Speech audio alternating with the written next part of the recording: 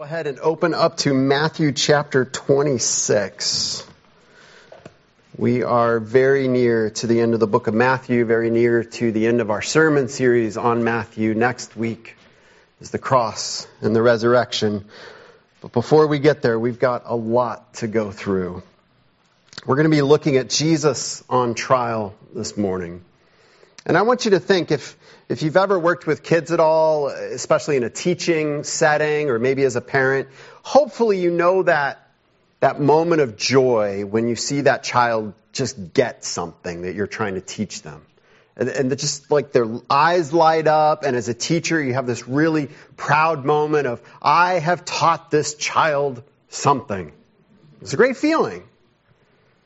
But you probably also know the other feeling, where you're trying to teach the child something, and maybe it's a 2 or 3-year-old, and they're like, I already know that. No, I'll do it my way. I remember those times. My kids are a little bit older now. And I never knew the frustration that could arise within my own soul of looking at this small human who's only been alive for like a blink of the eye. And he or she is telling me how the world operates and what they should be doing and what I should be doing and how what I'm doing is wrong. And I'm thinking, I have a good 30 years on you. I know something. And you don't. Please just do it this way. No. My way. I know better. You know, as we grow older, we learn more. And that's good. My kids, some of them are now teenagers, starting to figure things out on their own. They have their own opinions, their own ideas. They're smart kids. They've learned a lot. And so, you know, there are times now when they'll say, no, I want to do it this way. And I have to catch myself like, okay, I am still, a good 30 years older than them, but they know some things too. And so there's that time to maybe give in. Then there's the other times of like, yeah, you don't know this. And they struggle with that. I think as we get older, we struggle with other people as they try to tell us things, and we sit there and we judge. Well, does this person really know me? Do they know my situation? And sometimes they don't. We have to be wise about that. But I want you to think for a moment what it's like when we turn that mentality toward God. When we hear something from the Word of God, or we sit in church, we learn something, or we just know something, and we think, I don't know if that's right or wrong. I don't know if I agree with God on this one. I think I'm going to do it my way. Now think of the agony of a parent with a 2-year-old and saying, I've got a good 30 years on you. How dare you think this way? The difference between us and the Lord is 1,000,000 times. It's infinitely greater. And I remember thinking when my 2-year-old did this, God, is this how I act toward you? And I'm not saying I heard an audible voice or anything, but it was very clearly like, all the time. We sit in judgment on God, His ways, on Jesus, what He did, what He should have done, how we should have done it, what He should be doing now, what He shouldn't be doing now, the way the world should operate, the way we think everything should go. We're looking at the trial of Jesus, along with some other things this morning, a lot of other things. But I want us, as we walk through this passage, I want you to think about how are these people, these individuals, you're going to see several of them, what are they judging about Jesus Christ, the Son of God? And how do we still do the same thing today? And before we get into the passage today, I want to remind us who Jesus Christ truly is. Because you're going to see Jesus arrested, put on trial, treated poorly, lies are going to be spoken against Him. And I want us, as you go through that, I want you to have in your head who Jesus Christ truly is, just in case you've forgotten. Matthew has introduced us at the very beginning. Jesus is the Messiah, the promised King. Later on, he talks about Jesus is Emmanuel, God with us. Jesus is God in the flesh with us. He talks about His name. His name means the one who has come to save. He saves. Jesus is the Savior. If we turn to John, the first part, chapter 1, verses 1 through 5, in the beginning was the Word, and the Word was with God, and the Word was God. The Word there is John's way of referring to Jesus Christ. In the beginning, the Word. So there at the beginning of all creation, we have Jesus, the Son of God, and all things are created through Him. Through Him all things were made. Without Him nothing was made that has been made. In Him was life, and that life was the light of all mankind. The light shines in the darkness, and the darkness has not overcome it. So as we look at Jesus on trial in Matthew, and He sits in a very human court, very illegal human court in this case, the person that's on trial is the Son of God, through whom the entirety of creation was made. If we go to Hebrews chapter 1, verses 1 through 3, in the past God spoke to our ancestors through the prophets at many times and in various ways, but in these last days He has spoken to us by His Son, whom He appointed heir of all things, and through whom He also made the universe. The Son is the radiance of God's glory and the exact representation of His being, sustaining all things by His powerful word. After He had provided purification for sins, He sat down at the right hand of the Majesty in heaven.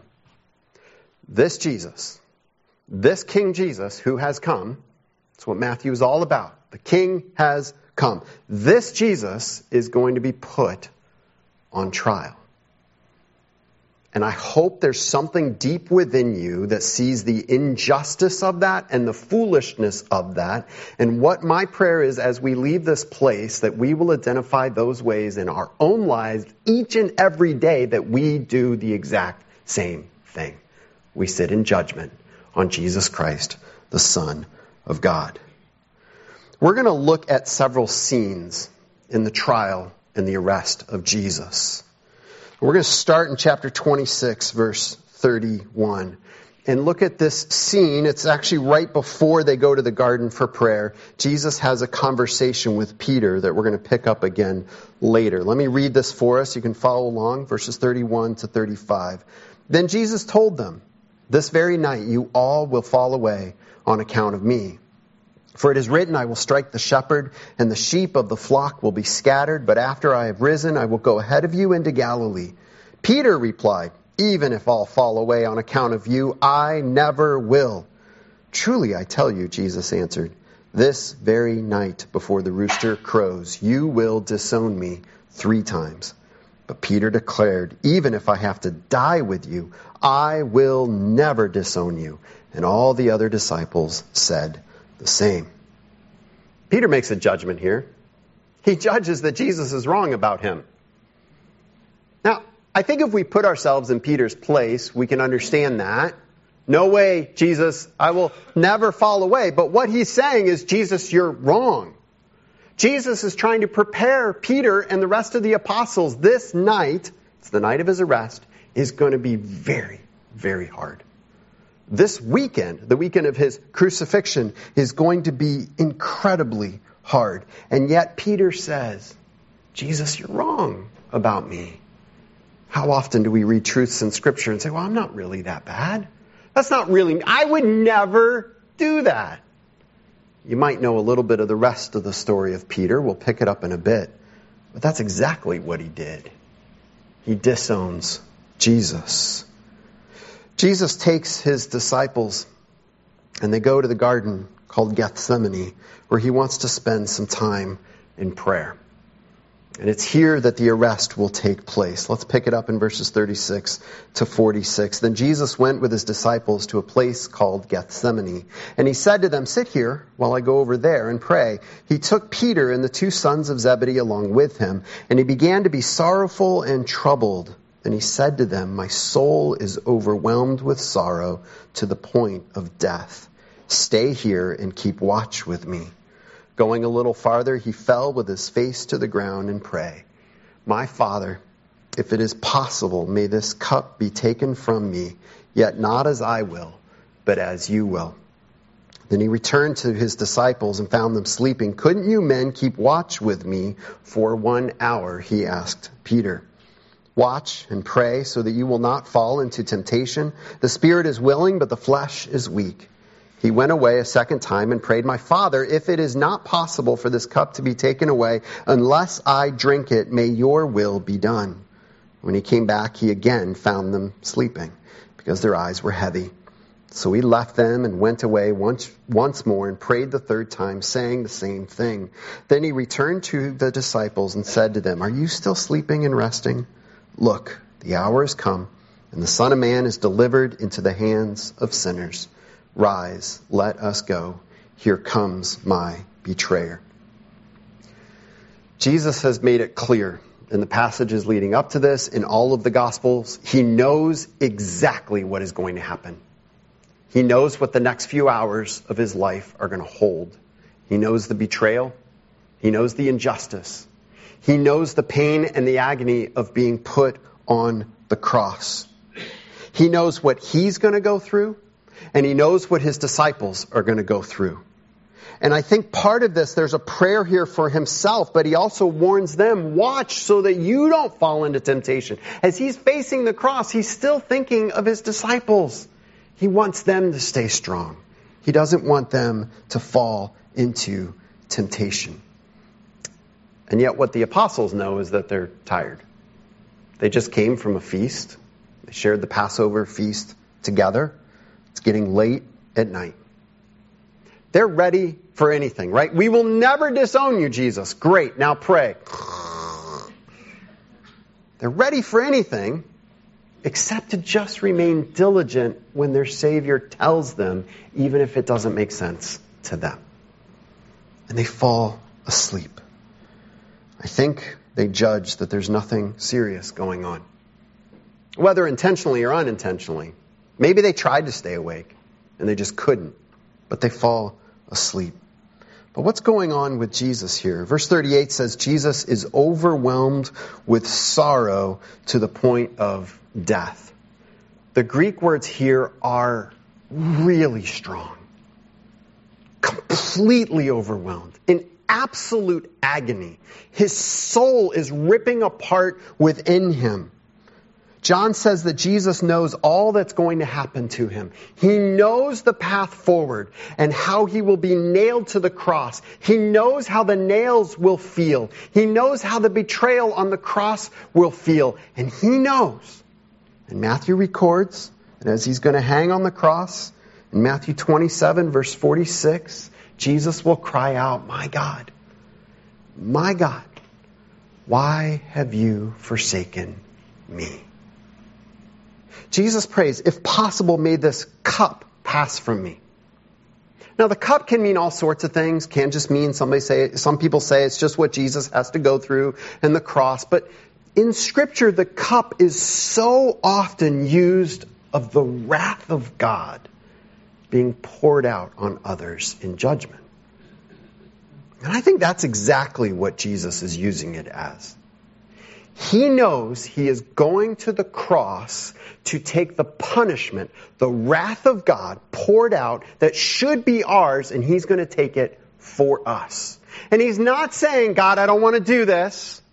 I have second thoughts now. I just don't want to do this. What he's praying is, if at all possible, if there is any way, that there is any other way to accomplish this, can we do that? Jesus is both God and man. And his human body and his human nature is going to go through inexpressible anguish and agony on the cross. I think there's a great example for us. Jesus expresses his desire in prayer. It's good to be honest with God. It's good to bring your desires to him. But we need to remember the second part of Jesus' prayer. This is essential. When we bring our desires to God, we need to follow up with, yet not my will, but yours be done. That's the prayer of submission. God, here's what I would like, but I would rather have what you want, even more than what I may want in this moment. There is a real battle going on in the Garden of Gethsemane. And as their rabbi, their savior, their Lord, their king is agonizing in prayer, both for them and for himself, the disciples are asleep. It's interesting that when the battle is going on, they want to sleep. And yet in a moment, they want to raise arms and a cry to battle. And Jesus says, now is not the time. And so we come to the arrest of Jesus Christ in verses 47 to 56. While he was still speaking, Judas, one of the 12, arrived. With him was a large crowd armed with swords and clubs sent from the chief priests and the elders of the people. Now the betrayer had arranged a signal with them. The one I kiss is the man, arrest him. Going at once to Jesus, Judas said, "Greetings, Rabbi," and kissed him. Jesus replied, "Do what you came for, friend." Then the men stepped forward, seized Jesus, and arrested him. With that, one of Jesus' companions reached for his sword, drew it out, and struck the servant of the high priest, cutting off his ear. "Put your sword back in its place," Jesus said to him. "For all who draw the sword will die by the sword. Do you think I cannot call on my Father, and he will at once put at my disposal more than 12 legions of angels? But how then would the scriptures be fulfilled that say it must happen in this way?"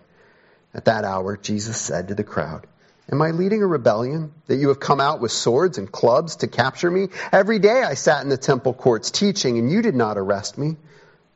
But this has all taken place, that the writings of the prophets might be fulfilled." Then all the disciples deserted him and fled. We talked about Judas a bit last week. Judas has judged that Jesus is not who he expected him to be. We're not really sure all that he expected. I think he expected Jesus to be this leader that was going to raise up an army and overthrow the Romans and deliver the Jewish people from these Roman oppressors. And here he is giving up, it looks like. It looks like he's completely failed. Judas has had enough. The disciples judge that Jesus needs their protection. We better stand up for our rabbi.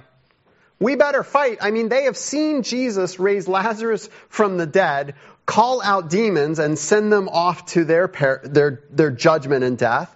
They have seen the power of Jesus at work. But in this moment, they think, we've got to fight. We've got to defend him, or all this is going to fall apart.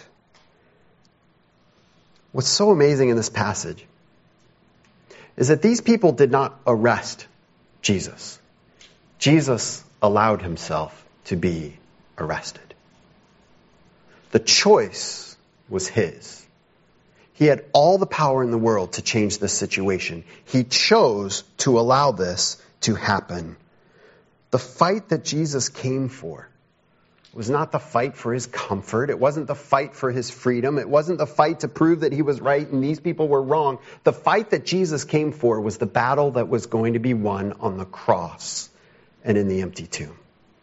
And this was the path to get there. We're told that Peter is the one that cut off the ear of the servant. We're not told in Matthew, but we're told elsewhere that Jesus even heals this man in the midst of this chaos. But we have King Jesus being arrested by those he came to save. If we skip ahead, the next scene that we're going to look at is this trial. They arrest Jesus and they take him. It's very late at night now, possibly even the middle of the night. And they take him to the house of Caiaphas, the high priest. And he's brought before the Sanhedrin. The Sanhedrin was the ruling group of Jewish leadership. It was a religious body, but they had a lot of cultural and even some political authority over the Jewish people. If you know a little bit of the history, the Jewish people are occupied by the Romans at this time. So they have their culture, they have some of their own laws and their own way of doing things, but they're ruled by the Romans. And so here he's brought before these religious leaders. We'll pick it up in verse 57. Those who had arrested Jesus took him to Caiaphas, the high priest, where the teachers of the law and the elders had assembled. But Peter followed him at a distance, right up to the courtyard of the high priest. He entered and sat down with the guards to see the outcome. The chief priests and the whole Sanhedrin were looking for false evidence against Jesus so that they could put him to death. But they did not find any, though many false witnesses came forward. Finally, two came forward and declared, "This fellow said, I am able to destroy the temple of God and rebuild it in 3 days." Then the high priest stood up and said to Jesus, "Are you not going to answer? What is this testimony that these men are bringing against you?" But Jesus remained silent. The high priest said to him, "I charge you under oath by the living God. Tell us if you are the Messiah, the Son of God." "You have said so," Jesus replied. "But I say to all of you, from now on you will see the Son of Man sitting at the right hand of the Mighty One and coming on the clouds of heaven." Then the high priest tore his clothes and said, "He has spoken blasphemy. Why do we need any more witnesses? Look now, you have heard the blasphemy. What do you think? He is worthy of death," they answered. Then they spit in his face and struck him with their fists. Others slapped him and said, "Prophesy to us, Messiah. Who hit you?" He's brought to this house. It's the house of Caiaphas, the high priest. The way their houses, especially of someone of power or influence or wealth, it would have been an outer ring or square, more than likely, of rooms, living quarters, with an inner courtyard, a wide open area that was open to the sky, and kind of a gate that would lead into that. So that's the setting here. They're in a home, but they've gathered there for the purpose of putting Jesus on trial as far as they can as Jewish religious leaders. They don't have the power to put him to death. Only the Romans can do that. And so they meet to decide, to figure out, how are we going to proceed? What can we get to take to the Roman authorities to make sure this man is put to death? But they've got to get the crowd on their side. Now, some of you, if you're familiar with the different Gospels, you might be aware there's a lot of confusion over who the high priest is. You'll read different accounts, and some say Annas is the high priest. In fact, in Acts chapter 4, verse 6, Luke records that shortly after this, and during this time even, that the high priest is Annas. And yet Matthew here says Caiaphas. A little bit of background, because this is one of those things people use to say, see, the Word of God is in error. It's not true. It has conflicts. Annas is the father-in-law of Caiaphas. Okay, so they're family. According to Jewish religious law, a high priest served for the entirety of his life until he died. He was the high priest. The Romans didn't like Annas. I don't know why. Something happened. They didn't like him. So they came in and they made a proclamation. He is no longer the high priest. Caiaphas is put in as the high priest in his place. And so the Romans recognized Caiaphas as the high priest. The Jewish people, under their law, still recognized Annas as the high priest. They were in a very difficult setting that when they needed to accomplish things, they had to work through both of these guys. That's why there's confusion. It's very easy to explain.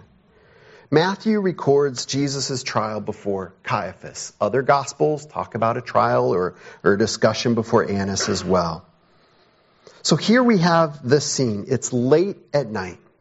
It's dark. They didn't have a lot of sources of light. Few lamps, few fires are burning. The important people, the Sanhedrin and Jesus on trial, they're right there in the middle of the courtyard. The servants are kind of staying around the outside. This is, according to Jewish law, an illegal trial. You could not put someone on trial at night. You could not put someone on trial during a feast. This is the Feast of the Passover. It was illegal. It was wrong, and they knew it was wrong, and yet they were in a hurry to get it done. Verses 59 and 60 talk about they were looking for false evidence and that many false witnesses come forward. D.A. Carson had a really good point here. He says it's not so much that they're going out and saying, will you lie? Great, you testify. Will you lie? Great, you testify. He said what it is that they had already made up their mind what the end of this trial would be. Jesus would be found guilty, period. And they were simply listening until they heard the people, whether they were honest or not, that said what they already wanted to hear. And when they heard it, they said, that's it. Now we've got what we need.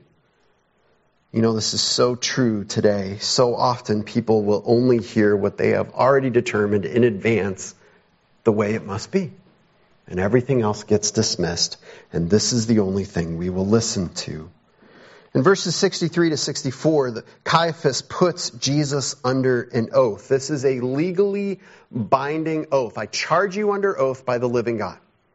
This is like hand on the Bible, do you swear to tell the whole truth, nothing but the truth? Jesus is now under oath. And if Jesus refuses to answer, he is breaking a legal oath. He had to answer the high priest.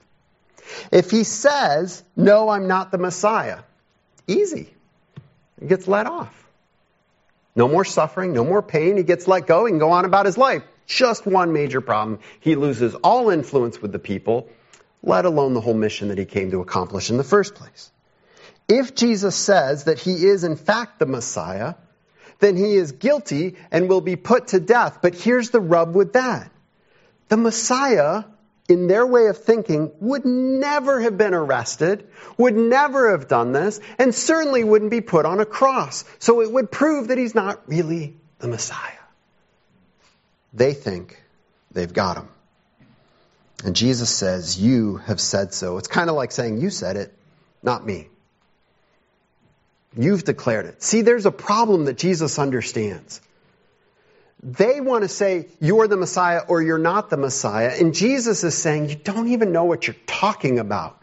When you think of the word Messiah, your definition is wrong. I haven't come to do what you think I should do or I shouldn't do. And he quotes two Old Testament passages, Psalm 110 and Daniel 7, which emphasizes the absolute sovereignty of the Messiah. And Jesus says to them, you think you got me? You think you've got power over me to judge me? But the day is coming when you will see me at the right hand of God the Father in heaven, and I will have absolute power and sovereignty over you. And I will put you on trial. There's a very stern warning in that, and yet in verses 67 to 68, they mock him. Remember everything I read about Jesus at the beginning? Perfect image of God. The Word made flesh, through whom all things were made. Look at what they're doing to him. They then, in chapter 27, verse 11, they bring him before Pilate. Pilate was the Roman governor.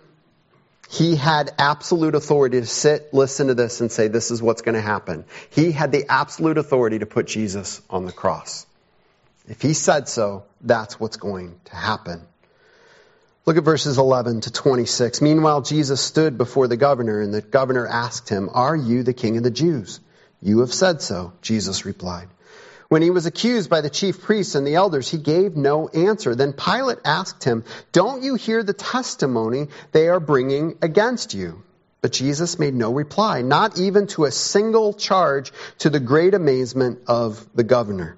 Now, my understanding is that the way these Roman trials would take place, just like you see here, the accusers would come and they would lay out their case. And the person, in this case Pilate, would make their decision largely based on how the defendant defended themselves. It's very different than our system today. If the person could defend themselves well and say, this is why I did it or this is why I didn't do it, then they would judge in their favor if they wanted to. What's amazing here is that Jesus is silent. This is his one opportunity to get out of this. Pilate cannot imagine somebody whose life is in the balance standing before him with the opportunity to argue for his own life who stays silent. He refuses to say anything. Verse 15, now it was the governor's custom at the festival to release a prisoner chosen by the crowd. At that time they had a well-known prisoner whose name was Jesus Barabbas. So when the crowd had gathered, Pilate asked them, which one do you want me to release to you, Jesus Barabbas or Jesus who is called the Messiah? For he knew it was out of self-interest that they had handed Jesus over to him. While Pilate was sitting on the judge's seat, his wife sent him this message, don't have anything to do with that innocent man, for I have suffered a great deal today in a dream because of him.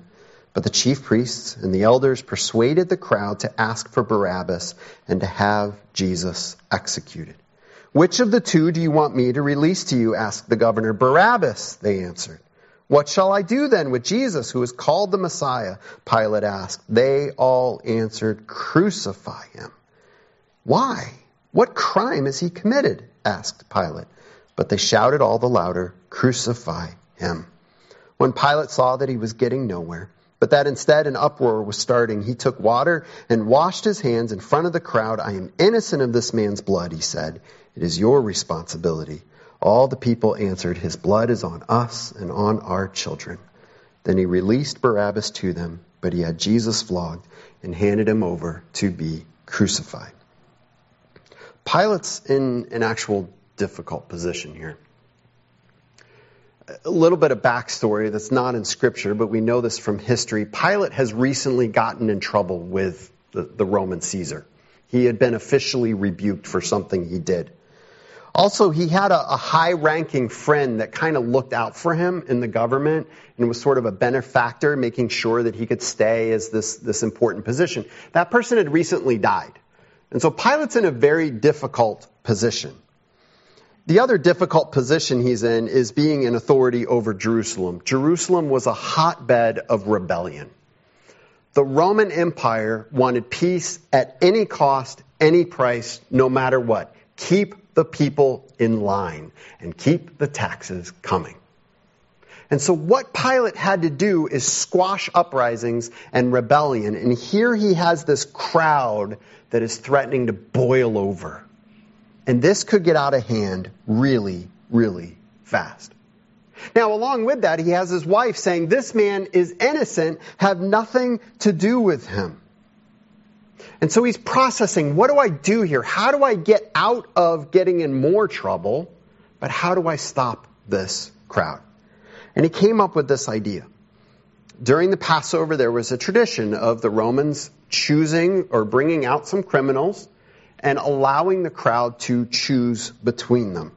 And so he brings out these two, Barabbas and Jesus Christ. And he says, which one do you want? Now, we often use the term thief. We talk about the thieves on the cross that were crucified next to Jesus. That's not entirely accurate with the Greek. They didn't crucify thieves. They crucified rebels. These were people that were trying to start uprisings. And the Romans used the cross as a way of literally holding somebody up to say, this is what happens to anyone who crosses the Romans. This is what you will go through. Now, Barabbas is facing the cross. Jesus is facing the cross. And Pilate allows the people to choose, and they choose Barabbas. And then in verse 24, the man who has all the authority in this situation to make this decision according to the human way of thinking, he washes his hands of the whole situation and blames the Jewish people. He has a job to do, and he's too afraid to do it. He judges Jesus as innocent, but he's too afraid to do his job. And so he hands Jesus over to be crucified. The Jewish leaders judge Jesus as a threat to their authority. Pilate judges Jesus to be an inconvenience that just needs to be removed and disposed of. So here's the scenes, the arrest, and now the trial at Caiaphas' house, and then the trial before Pilate. But there's a few other personal scenes I want us to look at. 3 key people that we need to look at to truly understand the heart of what's going on here.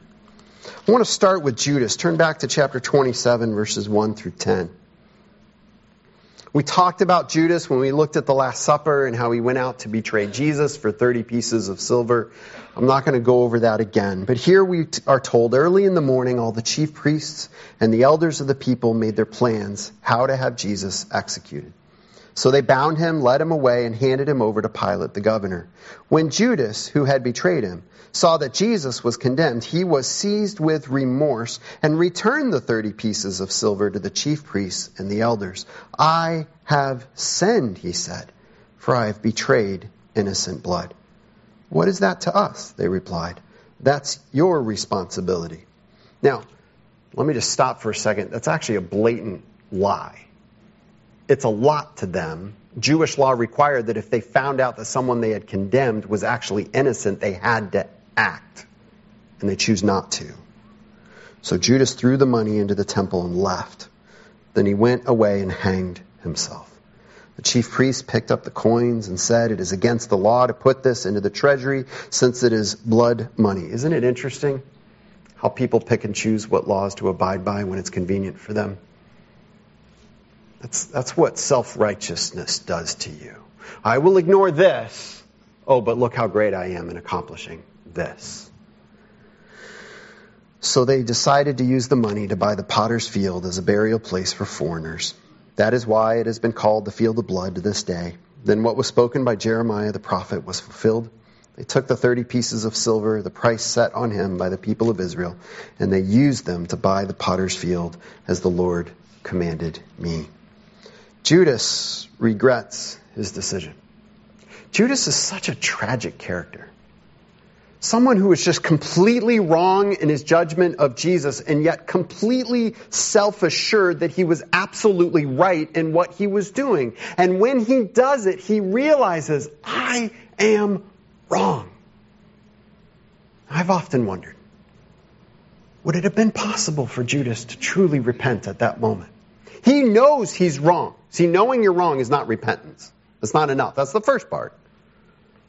But there's no inkling that he came back, that he said, "Lord, please forgive me." There's none of that. His heart was so hardened that the only way out he saw was to take his own life. What an absolute tragedy.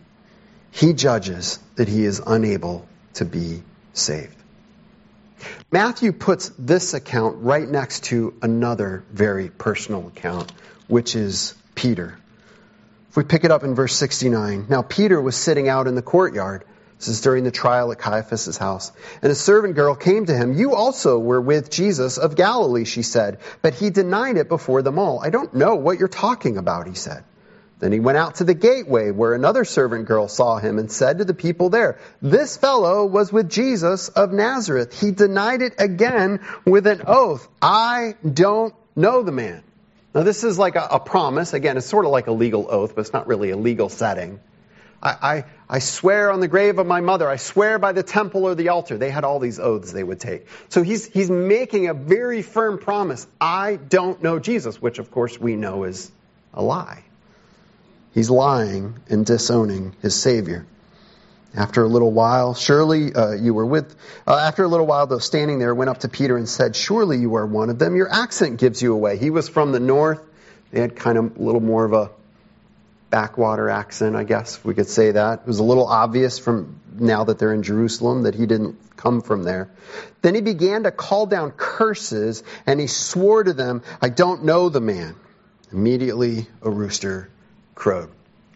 Now, this is not swearing in the terms of, this is not like cuss words that he's using here. This is calling down curses. Again, an oath is, I promise you on the temple that what I'm saying is true. A curse is, if what I'm saying is not true, may I be put to death.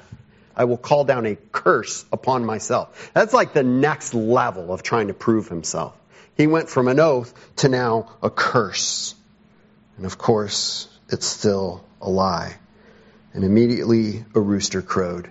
Then Peter remembered the word Jesus had spoken, "Before the rooster crows, you will disown me 3 times. And he went outside and wept bitterly. Peter is one of 12 apostles. It can be argued, I think, very clearly from Scripture that he was the leader of the 12 apostles. He was the main representative, the main spokesperson. He was part of Jesus' inner 3 group of friends that went with him to spectacular, amazing things where they learned things about Jesus that nobody else did. He was one of Jesus' closest friends and most fervent disciples. John tells us that it was Peter who cut off the ear of someone when they arrested Jesus in the garden. "I got this, Jesus. I'll stand up for you and rescue you." He pulls out a sword, lops off the ear. And yet here Peter is absolutely terrified. to the point where he will call down curses upon himself, saying, I don't even know that man. Hours earlier, he was willing to die. Now he's willing to disown his Savior. Peter judges in this moment, I think, that Jesus has let him down. And he is willing to make a choice to disown Jesus to avoid any other public scrutiny or personal backlash against himself. Peter is afraid. I think we do this all the time. I think we get in those moments that our world has been shaken, the rug has been pulled out from under us. Jesus, what are you doing?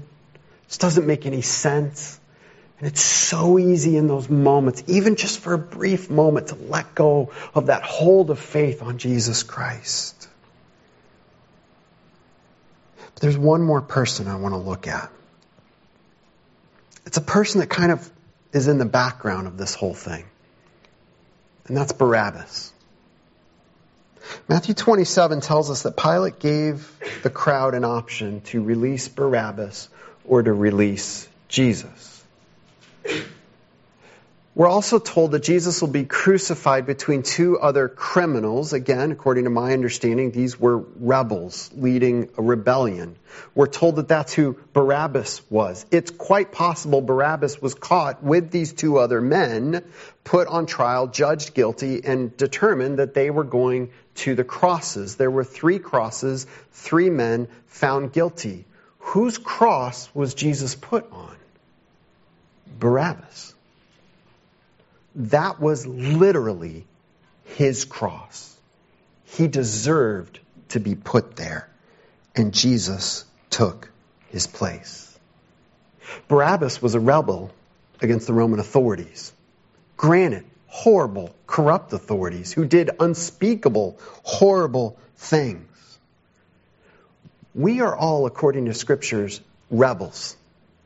Not against earthly authorities, but against the King of Kings and the God of this universe, our Creator and our Savior. We have rebelled against Him. We, like Barabbas, deserve to die. We, like Barabbas, should look at the cross and say, that should be me. I deserve that. We, like Barabbas, should look at the cross with Jesus Christ on it and say, He took my place. He died in my place. I wonder what Barabbas did after this. I wonder how his life was changed. Scripture doesn't record it.